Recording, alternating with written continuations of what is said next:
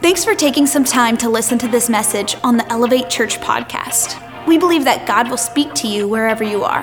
Now let's prepare our hearts and hear what God has for us today. A moment and just say hello. If we haven't had the chance to meet yet, I know some of you are joining us, for the first time this morning. As Gilson mentioned, our kids director, just saying, hey, thank you, first-time guests, for being here. And I don't want to assume that you all know me, even if you haven't been here for the first time. So my name is Will. I'm one of our pastors, and just honored and excited to worship alongside of you and be a part of what God is doing here in this church, in a place where my wife and I grew up here, and so we love Erie. It's okay to love Erie. Come on, somebody. And what God is doing, it's even better to love Erie when you know what God's doing in Erie, right? And so I'm just excited to be here. And I do want to take a moment as well, and we want to start off with a little bit of excitement this morning. You need to know that every single weekend we see first-time guests that join us. And really kind of since the beginning of September, I don't know if you know this or not, but we have seen well over 120 first-time guests that join us. How incredible is that? And every week we shout out our first-time guests, but we're putting you to the side here for a second. I want to thank you, church, for the way that you are inviting people. Most of the first-time guests that show up, and maybe even some of you that are here this morning, you have come because of a personal invite or word of mouth.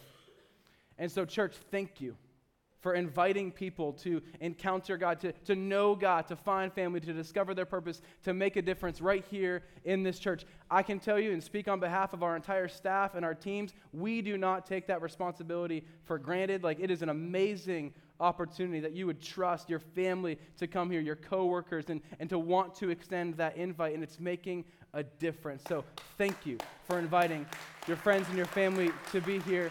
You should also know that, hey, every single week we donate money to the Erie City Mission for every first-time guest that comes here. So not only are you making a difference here, you're making a difference downtown. Come on, don't let me be more excited about you than you are about you. Come on. Man, it's amazing to see what God is doing in this place. We are in a series, if you're joining us, maybe for the first time and you're joining us, we're in a series called Mind Monsters. And we've been using this working definition over the last 2 weeks. We're going to put it on the screen. It's a mind monster we're classifying as any thought or idea that is contrary to the Word of God. Any thought or idea that is at odds, that is at war with what the Word of God says that you are. And when we kick this off, Pastor Colby, our lead pastor, he talked about there was like some 50,000 negative thoughts every single day that we're up against. 50,000 negative thoughts, 50,000 negative ideas maybe of who God says that we are. We talked about that in week 1. Week 2, we talked about who's afraid of who, right? Like we've got there's not a moment that we need to be afraid of because we've got the name of Jesus with us. And so that was week 2. And if you were with us, we paused last week. And let me just say, I'm so thankful to have a pastor in Pastor Colby who, we had a plan to continue the series, right? And he called the Holy Spirit Audible last week, and to just take a moment and teach every single one of us the importance of what is happening in Israel right now. And to have a pastor that is so attuned to the Holy Spirit to say, you know what, we've got plans, we've got ideas, we've got this big picture of what we want, to just say, wait a second, I want to pause, and we need to make sure that our people, our church is equipped to understand that what's happening in Israel affects us here in Erie, Pennsylvania. And so I'm just so thankful to be able to lead alongside Pastor Colby in that way, and so thankful that he took that moment, that he was patient with the Spirit. Yeah, can we give Pastor Colby some love? So today we're jumping back into the series, though, of Mind Monsters, and today we're going to be talking through part 3 of this series about a monster called doubt. That's right. I heard that from the back to the front, like monster called doubt. And I've got actually a pretty recent story of doubt in my life. I actually purchased something that causes me to doubt every time I use it. Seems exciting. I bought this thing a few weeks ago called a cold pod, right? A cold pod is an ice bath, right? You put water in it and ice, it's like 30, 40 degrees, and you get into it. And can I tell you, so okay, some of you are like, wow, you are crazy. Like, I pinned you for the right kind of person. Others of you are like, you're my kind of guy. Like, you're one of us. But either way, okay, can I tell you that every single moment that I've got this thing, this cold pod filled with 40-degree water and ice, that there's a moment of doubt just before I dip my toe in there of like, is this worth it? And then as soon as I submerge myself and I'm like, trying to catch my breath, I'm like, is this, like, am I doing the right thing here? Right? Like there's a moment of doubt. And I know that's a little bit, maybe a little bit playful, but even, let's bring it back to even last night on my way home from our Saturday night worship experience and having moments of doubt are even the words that I'm speaking and how I'm interpreting God's word. Is it making a difference? Is it worth it? And you can see that in these moments when we have little playful things like a ice bath versus even preaching God's word, the same is true, is that we wonder, is what I'm doing worth it? Does this even matter? How do I know that this is even real? And you see, the thing I know about this mind monster of doubt is that sometimes we can be so passive with it that we don't even recognize how serious it actually is. And there's moments in these times where we face doubt and we just play it off as if it's no big deal, but doubt begins to grow. And so as we attack this narrative of doubt in our lives, I want us to see it through the lens of Scripture as we attack it together. If you have your Bibles, we're going to be in John, starting in chapter 11 in just a minute, but we're going to start some things off. I want to frame some things through Hebrews in chapter 3, verses 12 through 14 to kind of set us up today. If you don't have a Bible, we would love to get one to you, by the way. If you just stop by the hub before you leave, we'd love to get that in your hands for free. But in verse 12, it says this: "Be careful then, dear brothers and sisters, make sure that your own hearts," check your own heart, don't check your neighbor's heart, check your own heart. Make sure your own hearts are not evil and unbelieving. If your heart's evil and unbelieving, it says it's turning you away from the living God. You must warn each other every day while it is still today, so that none of you will be deceived by sin and hardened against God. For if we are faithful to the end, trusting God just as firmly as when we first believed. Do you remember, if you are a Christian in the room, and I know it's not everybody, so those of you that are, do you remember the first time you gave your life to Christ and you were on fire? And you were just like, this is what we do, and I'm reading the Bible and all. Do you remember the brand newness of being a believer? And what that felt like? What that experience was? It says, for if we are faithful to the end, trusting God just as firmly as when we first believed, we will share in all that belongs to Christ. We see if you have an evil and unbelieving heart, what does that do? It turns you away from the living God. But the charge is to be found faithful to the end so we can share in all that belongs to Christ. When it comes to doubt, we know that doubt, let's be real, gets a bad rap in the church. Doubt gets a bad rap in our lives as a whole. In fact, most of us, as I say this, you may agree with me that it's actually easier for us to, and maybe even have even more peace in our minds and our hearts, to believe that God could use somebody who once was a murderer for the advancement of the gospel, like Paul, or somebody who was an addict for the advancement of the gospel. But it's really hard for us sometimes to wrap our mind around somebody who doubted. Why is that the case? Somebody who doubts, sometimes we feel like God can't partner with them. Maybe because all of us maybe have never experienced the things of such as murder or such as being an addict, but every single one of us is faced with the doubt, and it's a barrier that's in front of all of us. And I need to let you know today that doubt does not make you a bad Christian. Doubt makes you human. Welcome to the party. We're all in this thing together. Doubt is not the opposite of faith, even. Doubt is not the opposite of faith. What's the opposite of faith? Unbelieving. Right? We found it in Scripture. Faithful versus unbelieving. Here's how I put it. If one side is faithful, the other side is unbelieving, and doubt is the mechanism that can go in between. And no matter how you use doubt will show you which way you're going, whether towards faithful or towards unbelief. But make no mistake about it, the mind monster of doubt wants you to get to unbelief. Doubt wants to bring you into this unbelief. And as I said, it's so sneaky.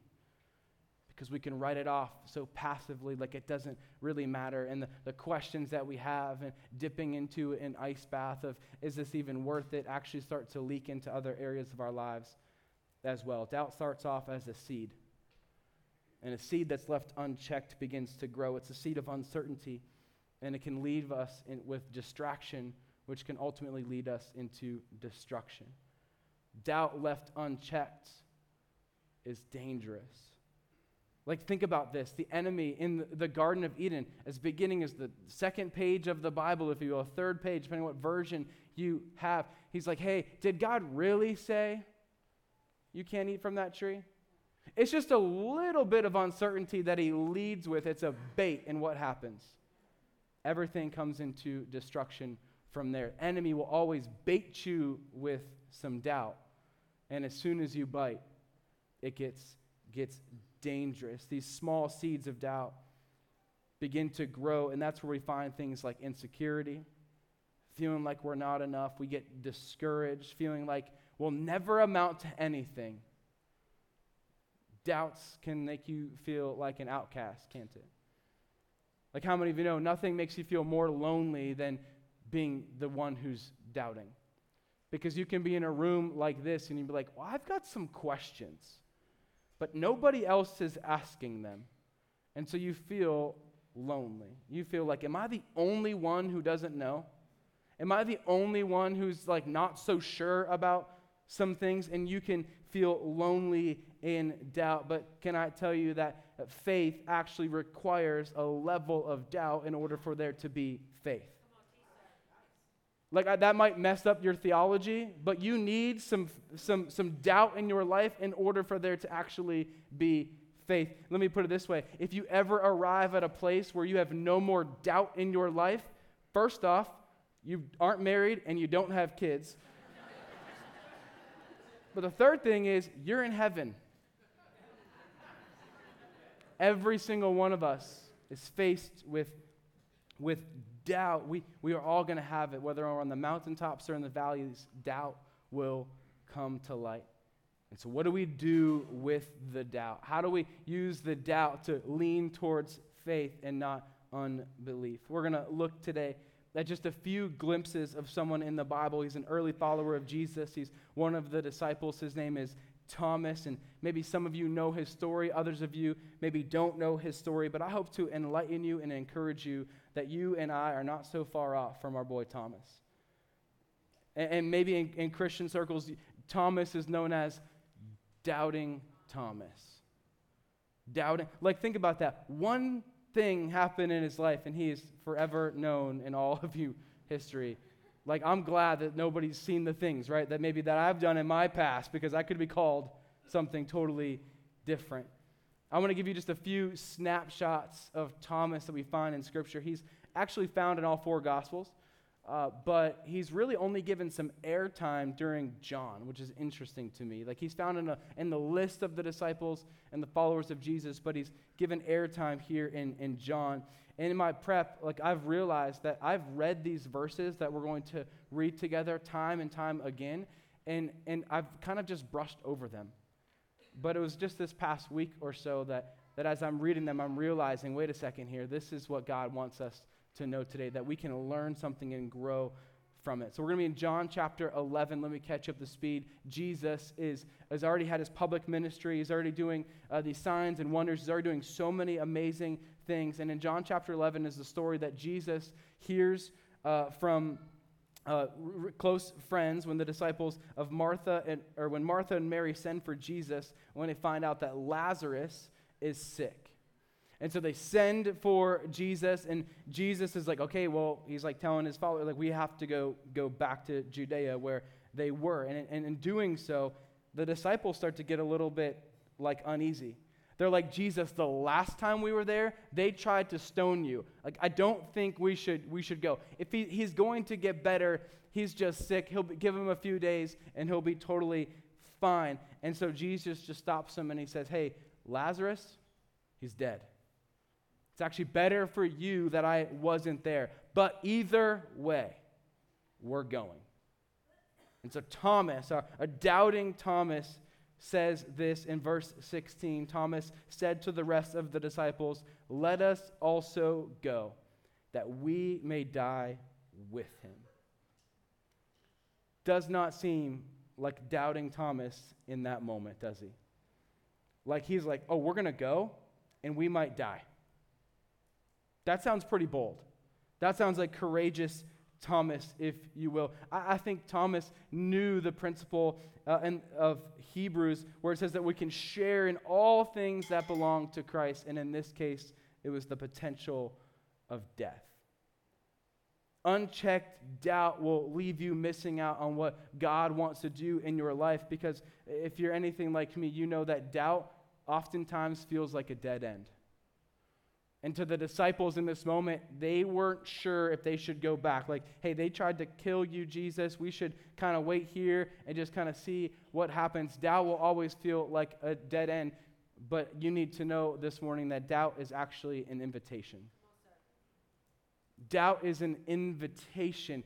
Doubt always has an opportunity attached to it. It's what you do with the doubt that will turn you towards faith or unbelief. The opportunity was that they could go and that they may too die, but they were going to be with Jesus, that they were going to pursue him and follow him with whatever it took. The roadblock, the dead end, was to stay there and say, no, we're good. We don't want to go there. And so doubt will always feel like a dead end, but doubt is an invitation. We need to change that in our minds. Doubt is not a dead end, it's an invitation. And as we continue on in the story, in John 11 and 12 and then 13, you'll see, if you're reading this, and I encourage you to do so, it's one of the books that if somebody asks me, hey, where do I start in the Bible? I'm like, start with Genesis for a few chapters and then get into John. I want you to start there and go from there. And Jesus, in this story of John 13, it's the infamous foot washing, if you know the story. It's when he's predicting the denial that Peter was going to deny Christ.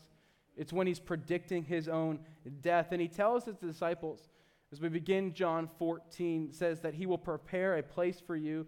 Jesus says this, and he's like, and I'm going to be back, and you know where I'm going to be. And so this next glimpse of Thomas that we see is in verse 5 of John 14. Thomas says to him, Lord, we don't know where you're going, so how can we know the way? Jesus answers, I am the way. I am the truth. I'm the life. No one comes to the Father except through me.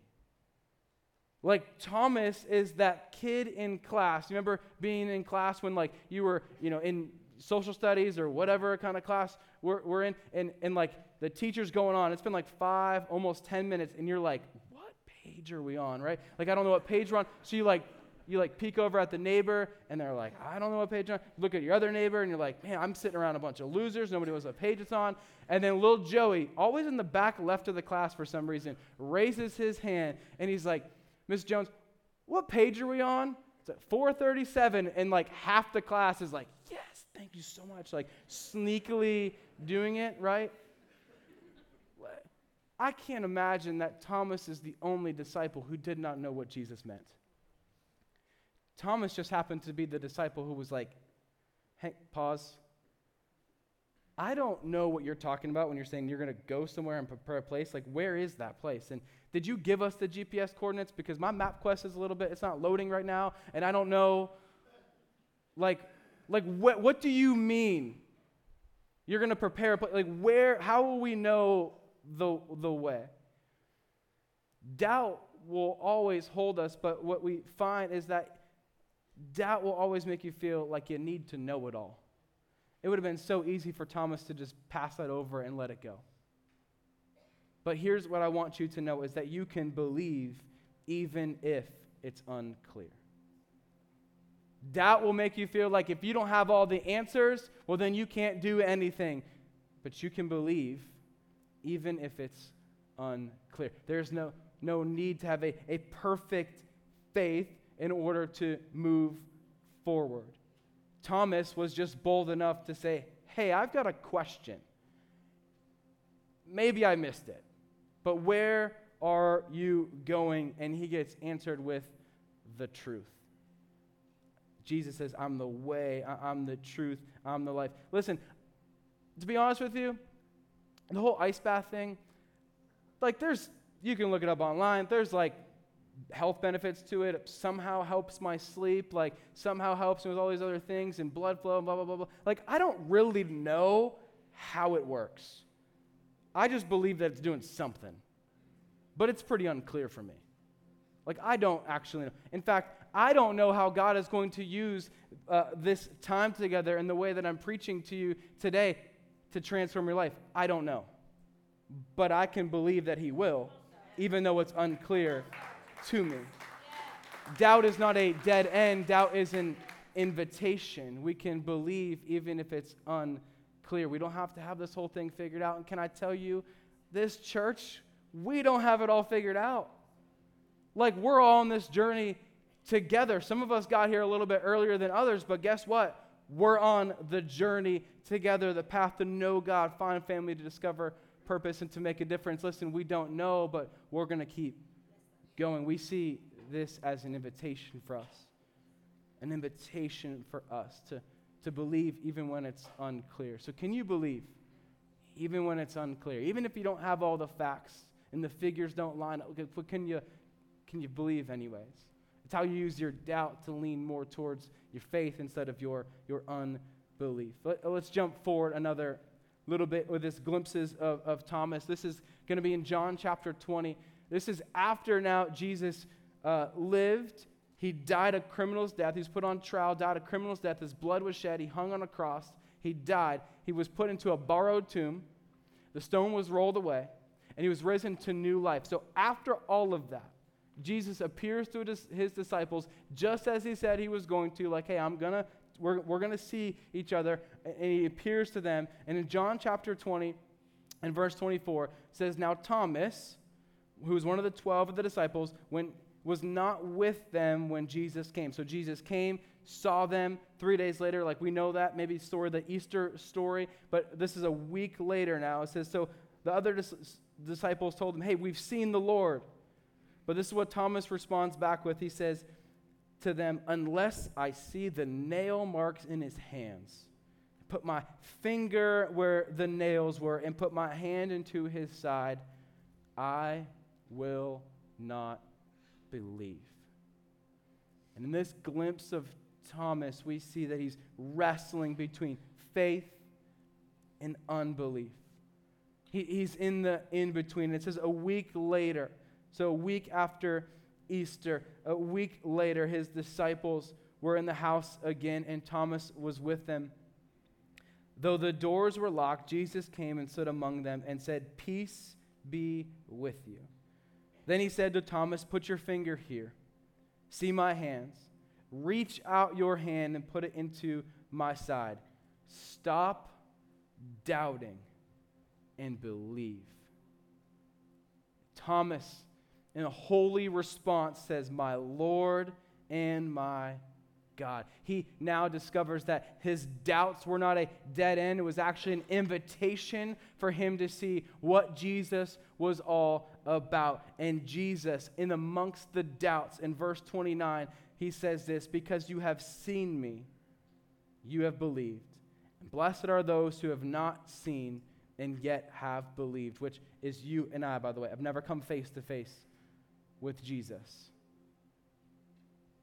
I believe, although I have not yet seen. And so in these moments of doubt, in these moments where Thomas is leaning towards unbelief, he's leaning towards like, hey, if I don't see it, I'm not so sure. What does Jesus do?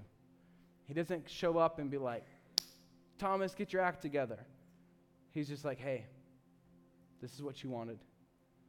You need to know that when you pursue your doubts, when you lean into what God is doing, when you ask God, he will show up and he will welcome you. And it might not look the way you want it to look, but the response that we can get from Thomas is, my Lord and my God. On the mountaintops, and in the valleys, wherever we are facing our doubts that we will face, it's inevitable. No one is immune to it. We have these doubts, but we can always turn to the Lord. So you might ask me the question, Will, how do I win? I see that this mind monster of doubt is there, but how do I actually win? Let me give you the one way that you win. It's right here, is to exercise our faith even in our doubts. The Bible says, and people have mentioned that faith is like a muscle. You got to work that thing out. How do you work out your faith? Well, you open up God's word. You worship, you pray, you get around a community. You ever notice that Thomas never once retreated, even in his doubts? He kept pressing on. Thomas was still surrounded by people. He still was with his people. He didn't just give up. He exercised his faith. He's like, you know what? I don't really know what this whole thing's about. I've got some questions. Let me ask. And yeah, I've got some doubts, but I'm still going to exercise my faith. It's by faith we overcome our doubt. It's by faith we overcome our doubt. And when we work that out, hey, the doubt still will come, but I'm leaning towards faith. I'm leaning towards faith. And so by faith, we see in Scripture, Abraham and Sarah were told, hey, you're going to be the father of many nations. And Abraham's like 100 years old. Like, how's that to be? They even laughed a little bit. Like when I said doubt earlier, you guys laughed a little bit. They laughed. But it was by a little bit of faith they overcame that doubt. Mary, the mother of Jesus, when angel Gabriel shows up on the scene, is like, hey, you are going to become pregnant and you will name him Jesus. Her response wasn't like, awesome, I've been waiting all day for this. Her response was, how can this be? I know how this whole thing's work. I promise I haven't been with Joseph. Like I promise none of this has happened. So in the middle of her doubt, a little bit of faith overcame the doubt. We see John in Scripture, John the Baptist, he's in prison, doubting. Is this Jesus the one we thought he was? And he sends out some of his followers, some of his closest friends, and he's like, hey, just go and see. Go and see if he's the one. Or should we be looking for someone else? And they come to find out that he's the one. A little bit of faith. Hey, sometimes you need some people around you to get your faith to work over the doubt. Yes, sir. A little bit of faith. Peter, right? He's in the storm, in the boat with the disciples. And they see this like figure out there, and he's like, I'm not so sure. Lord, if it's you, Lord, in my doubt, if that's you, tell me to come. This is not a dead end for me, Lord. This is an invitation I can step. He says, come. And so he starts taking a step on the water. And he's walking on water. How amazing is that? And then there was a moment where he sinks. And Jesus reaches, picks him back up. And what's the question he says? Why did you doubt? Where's your faith? Why did you doubt? Thomas, in the middle of his questions, in the middle of the uncertainty, he doubted.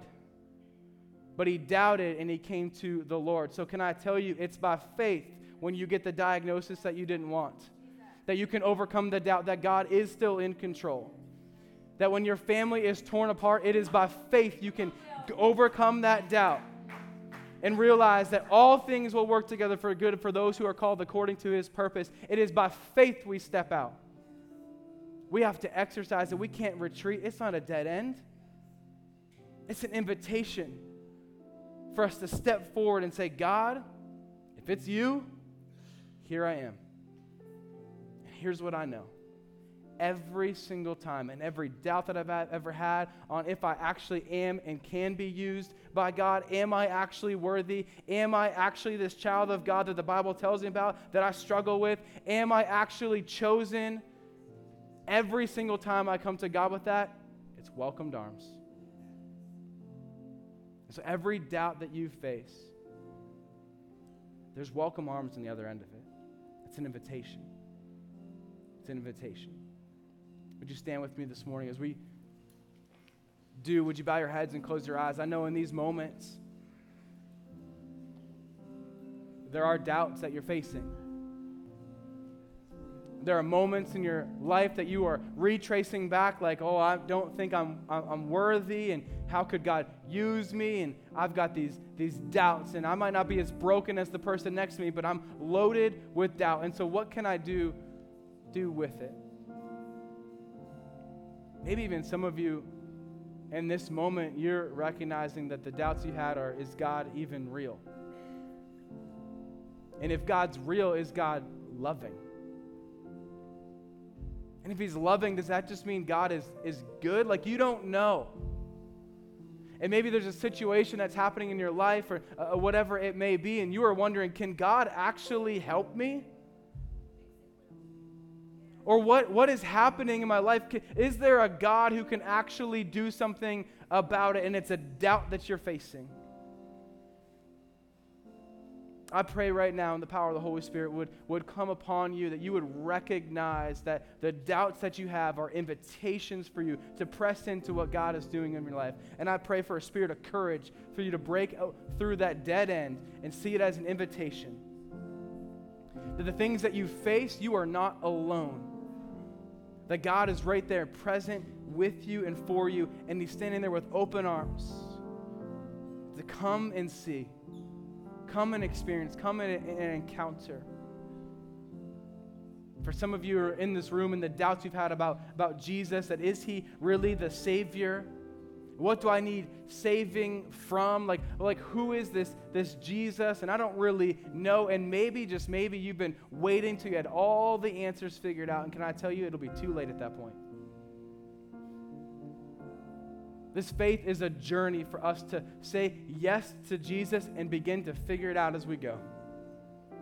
And so I want to pray for those of you right now that are in this room, that you are knowing that is the step that you need to take to say yes to him. What does saying yes to Jesus look like? It looks like believing that Jesus lived, that he died, that he rose again to new life for you, and pays the way for your sins, past, present, and future. Does not mean that you won't make mistakes. It does not mean that you know it all at this moment. What it means is that you are stepping out in faith, exercising that over the doubt in your life. You are able to experience the way, the truth, and the life. And so I want to give you some language of that so you can pray right where you are. You can say something as simple as this, like, Jesus, today, I give you my life. Today I believe that you live for me, that you died for me, and that you're risen to new life for me. Today, Jesus, I confess you as Lord and Savior of my life. And it's from this point forward, I turn and choose to follow you with all that I am, Jesus. And it's in your name we pray. Amen, amen. Come on, church. Can we celebrate with those who made that decision? And we respond in worship to what God is doing. And maybe these words for the first time resonate with you, that you are chosen, that you are not forsaken, that who God says you are a child of God. Would you worship this morning? Thanks for checking out this week's message on the Elevate Church podcast. We hope you really enjoyed it. If you made a decision to follow Jesus, congratulations. Welcome to the family. We would love to know about it, so please let us know by going to elevatechurch.com/yes. There will be some practical resources to help you as you start this journey. If you want to support the mission and vision of Elevate, go to elevatechurch.com/give. Thank you for living generously. We hope you enjoyed this message. Have a great week.